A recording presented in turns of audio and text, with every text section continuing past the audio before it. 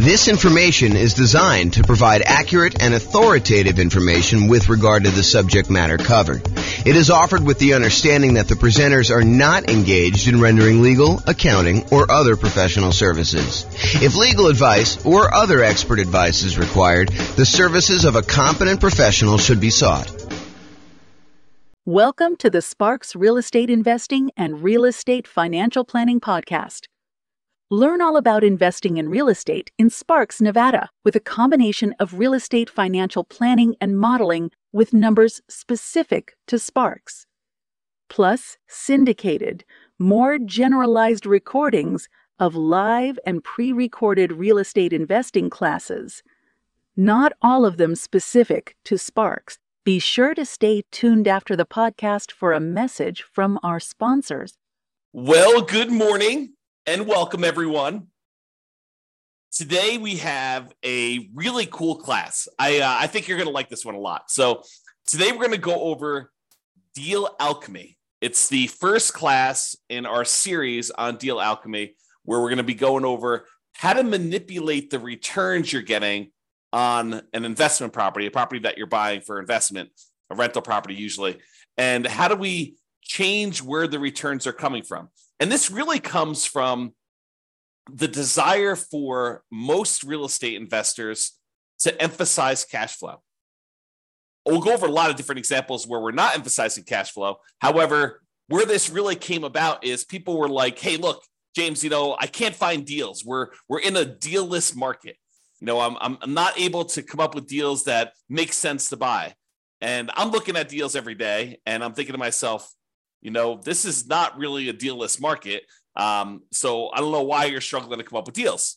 And then they'd explain to me that they're really emphasizing cash flow and they only wanted cash flow. And so we've come up with a bunch of tools to help people with cash flow, including the 88 strategies that we have to improve cash flow. But there's also this other way of manipulating where the deals come from.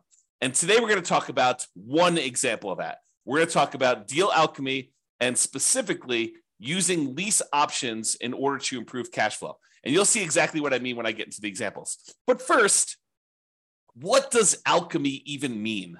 It sounds like this turning lead into gold with like chemistry sort of feeling. And it does have a use in that. However, what alchemy actually means is a seemingly magical process of transformation, creation, or combination. And that's really what we're doing. We're taking a deal that has certain return characteristics, and we are seemingly magically transforming those returns into other types of returns through what I'm calling deal alchemy, which is a trademark term. So what we're really going to be talking about today is moving returns between the quadrants. So if you've seen my return quadrants before, I talk about appreciation, the tendency for property values to go up over time, cash flow, the amount of money you have left over after you take all the income you're getting on the property from rents and any other income you're getting, minus all your expenses, your taxes, your insurance, your mortgage payment, your vacancy rates, your property management, your maintenance, like all of the expenses get subtracted out from that. Whatever's left over is your cash flow on your property. Then you also have a return from paying down the debt in the property. Usually when you have a amortizing loan, a loan that gets paid off over a certain period of time, like a 30-year loan as an example, the 30-year loan gets paid off over 30 years, and a certain amount of each payment that you make goes to pay down the loan. So you're actually getting a return on how much of the loan you're paying down. And then finally, tax benefits. Those are usually cash flow from depreciation. When you own a rental property, you can usually depreciate the cost of the building, not the cost of the land. You can depreciate the cost of the building over, for residential properties, 27 and a half years. And so you get this tax benefit by owning these rental properties. And that tax benefit we can measure, and we can say that's part of the return you're getting by owning this rental property. All four of those, plus the return you're earning on the reserves you need to set aside in order to buy the investment property, are all of the returns you're getting by investing in rental property. And what we're going to talk about today is how do you move returns between these quadrants, especially for those that want to really get more of the cash flow part of the return. Okay. So oversimplified lease options. So I'm going to use an example of a lease option, someone who is buying a property with the intention of leasing it to somebody and giving them the option to buy it from them later. So you give a tenant buyer is someone who is a tenant on the property, but ultimately they're going to become a buyer of the property from you.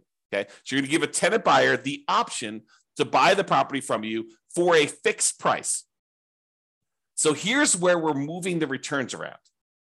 What we're saying to them is, look, we are going to set the price today for you to buy the property anytime in the next year or 2 or 3 or whatever it is. And so what we're going to do is we are going to limit the amount of appreciation we can earn on a property. And in a lot of cases, we will lower the amount of appreciation we could get on a property. Okay. So for example, let's say we say to the tenant buyer, you've got this $400,000 property. I will allow you to buy the property from me anytime in the next year for, let's call it $410,000. Okay.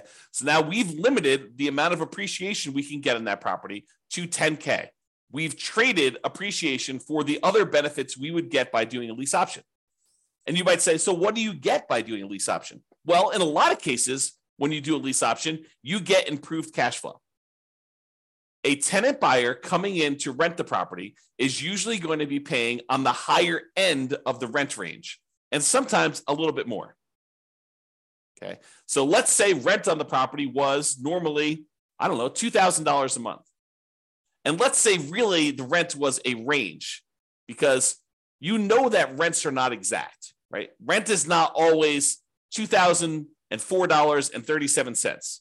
It's, on a bad time of year, maybe it's $1,800 a month for a $2,000 a month property. And maybe during a good time of year for the right tenant coming into the property, maybe it's $2,200 a month. And maybe the range is, most of the time during the year, somewhere very closely between $1,900 and $2,100. And so that rents are this range. And when you do a lease option, we tend to be on the high end of the range. So instead of getting what we thought might be $2,000 a month on this property, maybe we're getting $2,100 or $2,200, or maybe an extreme example, maybe we're getting $2,300 or $2,400.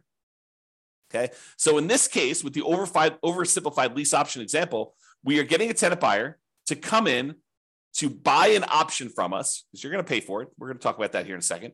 They're going to buy an option from us, and they're going to buy the property from us for a fixed price. Let's call it $410,000. Now, if property values go up 10% during that year that they're in the property, and the value is now worth $440,000, you traded the upside of appreciation in exchange for this improved cash flow and someone buying it from you, and probably not having some real estate commissions and stuff, because you're usually not paying real estate commissions when you're doing lease option exits on a property. And sometimes the tenant buyer will pay the closing costs. It's all negotiated. Okay. And as an aside, I'm using this as an example, but do you have to set the appreciation rate, the sale price of the property up front when you do these? You don't have to, but it is pretty common for you to say, hey, this is the price that you're going to buy the property from me for in the next year or 2 or 3, setting the price of the option. That's very, very, very common.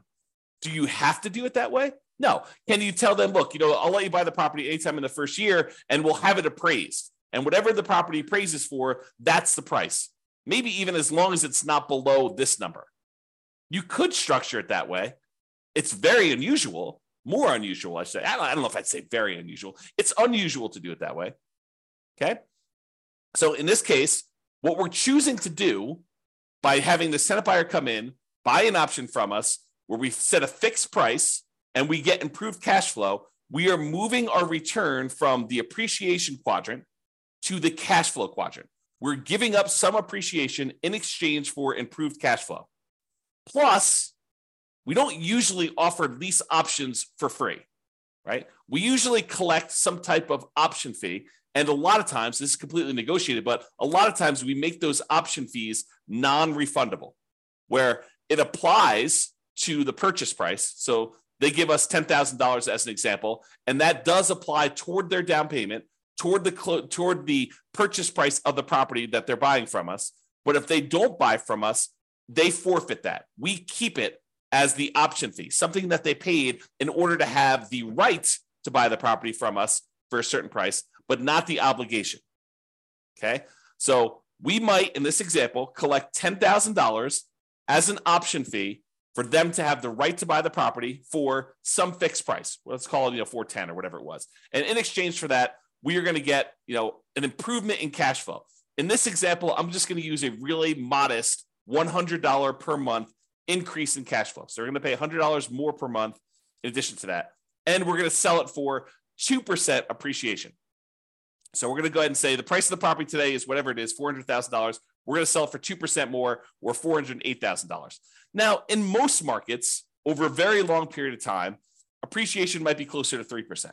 So we're giving them an incentive to buy by saying we're going to lock the price in at a small increase of what we think it will be. The property can go down in value in that year. It could go up a lot more than that. Just realize we're setting it for 2%. So you might be able to do better than the numbers I'm talking about. For example, you might be able to do much better than the $100 per month improvement in cash flow. I'm just demonstrating how this works so that you can understand how Deal Alchemy works and how we're going to move the returns. Okay. Now, one of the other advantages of doing this sort of lease option thing is you're getting this $10,000 of option fee upfront as profit immediately. So how do you count that? If you bought this property and you're immediately putting a tenant buyer in there, how do you count the $10,000 that you just got back as an option fee? Is it sort of like a rebate on the down payment that you put up? So if you had to put up $100,000 to buy this $400,000 property because you put 25% down, so now you got $10,000 back immediately when you put your tenant buyer in there. So really you only have $90,000 invested in the deal. Is this sort of like a refund or a rebate on the down payment that you put up? You could think of it that way, and you could calculate your returns as if you had $90,000 in the deal because you really put out 100, you got 90 back almost instantaneously. So you only have $90,000 plus some closing costs plus your reserves, like all that other stuff. You can calculate it that way, or you could say, "Hey, look, this $10,000 of profit that I have immediately, that's cash flow." And so really, you didn't get $100 a month extra in cash flow over that first year. You got $100 times 12 months, $1,200 plus $10,000 more in cash flow in that first year.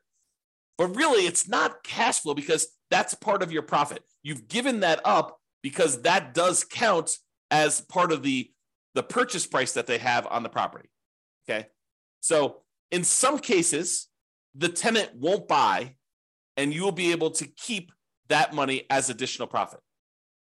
I'm not going to get into all the complicated math of, how do you calculate this if only 1 out of 4 or 1 out of 3 of the tenant buyers actually cashes you out, which probably isn't too far off from reality, in any given market at any given time, and depending on how you set up your deals. But, not every one of them will buy. I think we give them every opportunity to buy, and we want to set up a deal that is win-win where we actually expect them to buy, where they're going to likely follow through and do the deal. We don't want to set someone up for failure by putting them into a property where they're never going to buy it. That would be bad. That would be evil for you to go and put someone into the property that that they could never buy. So you never want to do that. You want to set up someone to be able to succeed, but people's life situations change. And sometimes they have every intention of buying the property from you or having the option to buy the property from you sometime in the first year or two or whatever you set up as your agreement, whatever you negotiate. And then they decide to get married or divorced or have another kid or get transferred out of the area for a job. And so they end up not buying. And in some cases, it would be financially to their advantage to have done a lease option with you than to have bought the property outright and then had to sell with a real estate agent.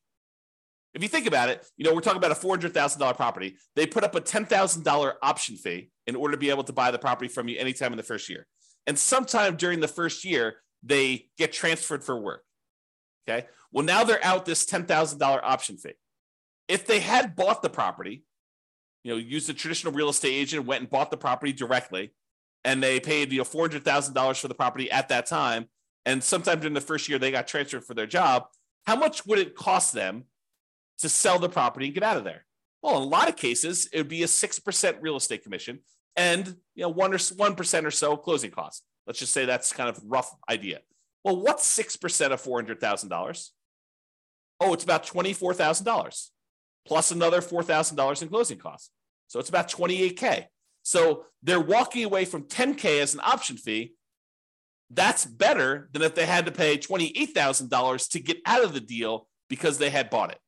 So it doesn't necessarily mean them walking away from the option fee is not necessarily worse than if they did something else. Just realize that.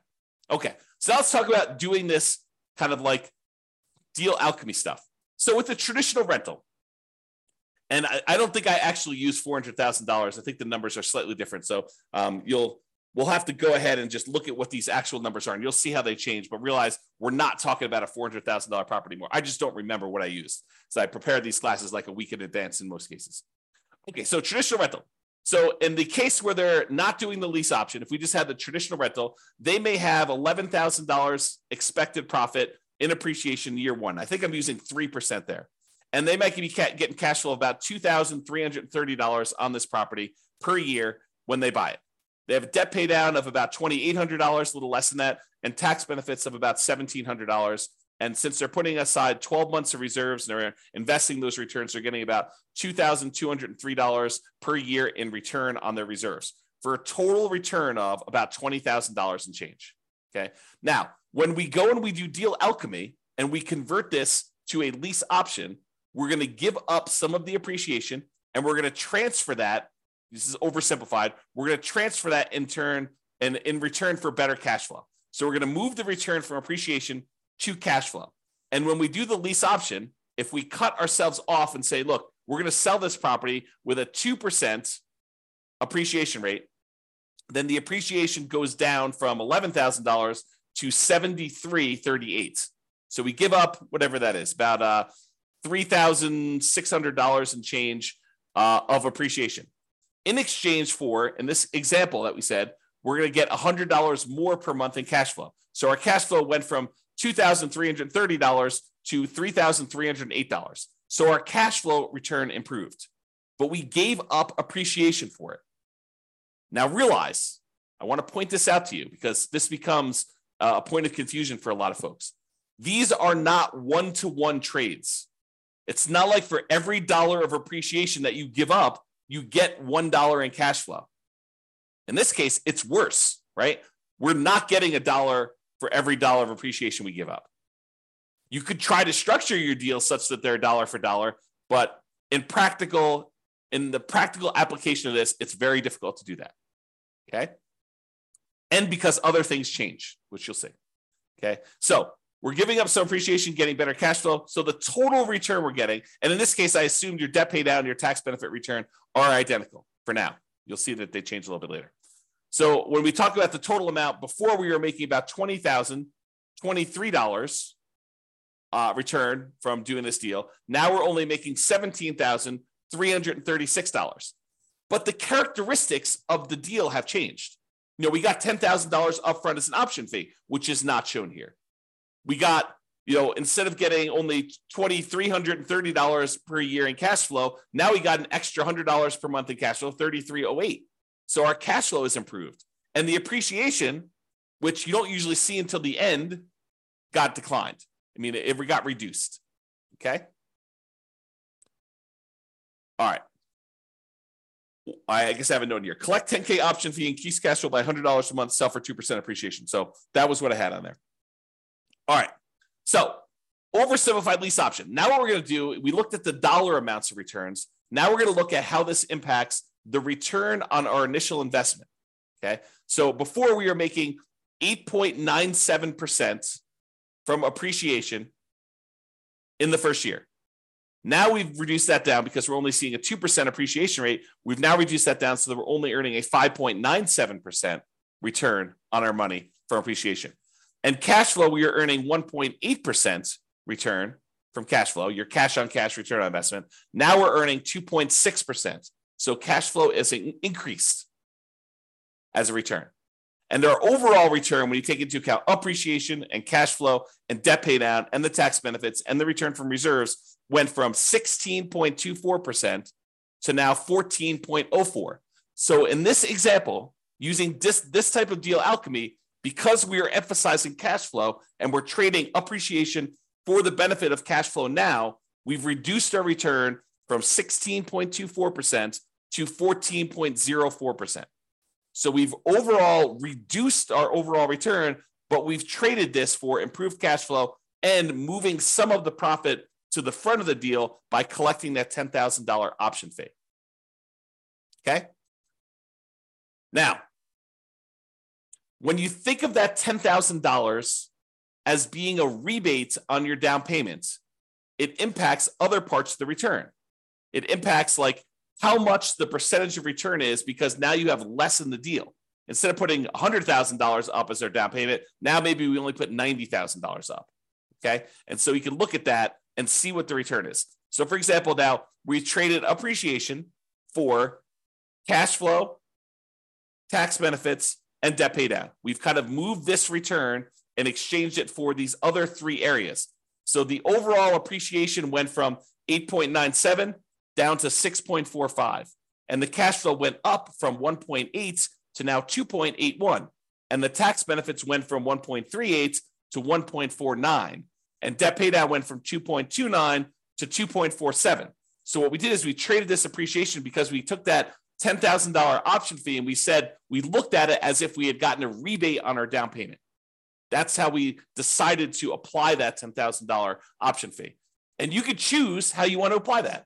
You know, when you do your calculations, you could say, this is really a refund of my down payment, or you could look at it and say, this is cash flow, which would really improve cash flow, a lot more than $100 a month, right? So you can look at all those. So the overall total return, looking at appreciation, cash flow, debt pay down, tax benefits, and reserves, went from 16.24 to 15.17. So it did impact our return. Our return overall went down. Cash flow went up, and the tax benefits, which is cash flow from depreciation, went up. So the amount of money we're receiving upfront definitely improved, but overall, the profitability of the deal actually went down. Okay? Now, what if we, did I do this right? Yeah, okay. Now, what if we went and we were able to negotiate and get them to pay $200 a month instead of an extra $100 a month in cash flow? Well, that cash flow now went from $2,330 to $4,276. And the amount of return we were getting overall went from $23 to now $18,313. We still had that same decrease in appreciation. This is the oversimplified version. We went from appreciation of $11,000 and change now to $7,338. And our cash flow now improved by about $2,400 per year, $200 a month instead of $100 a month. And so the overall return went from $20,023 to $18,313. So still a lower overall return, but now we changed the characteristics of the investment we through Deal Alchemy into a better cash flow type return. Okay? And this just shows you the return on investment. So the return on investment, when we get this $200 a month in cash flow, we went from 1.8% cash on cash return from cash flow to 3.38% return from cash on cash. Okay, so that's how it improved. The overall return, though, still went down. We went from 16.24% from all areas of return to now 14.82% by getting $200 a month in cash flow. And again, this does not take into account that $10,000 in option fee. Okay, if we apply the option fee, it would be very different, just like it was before.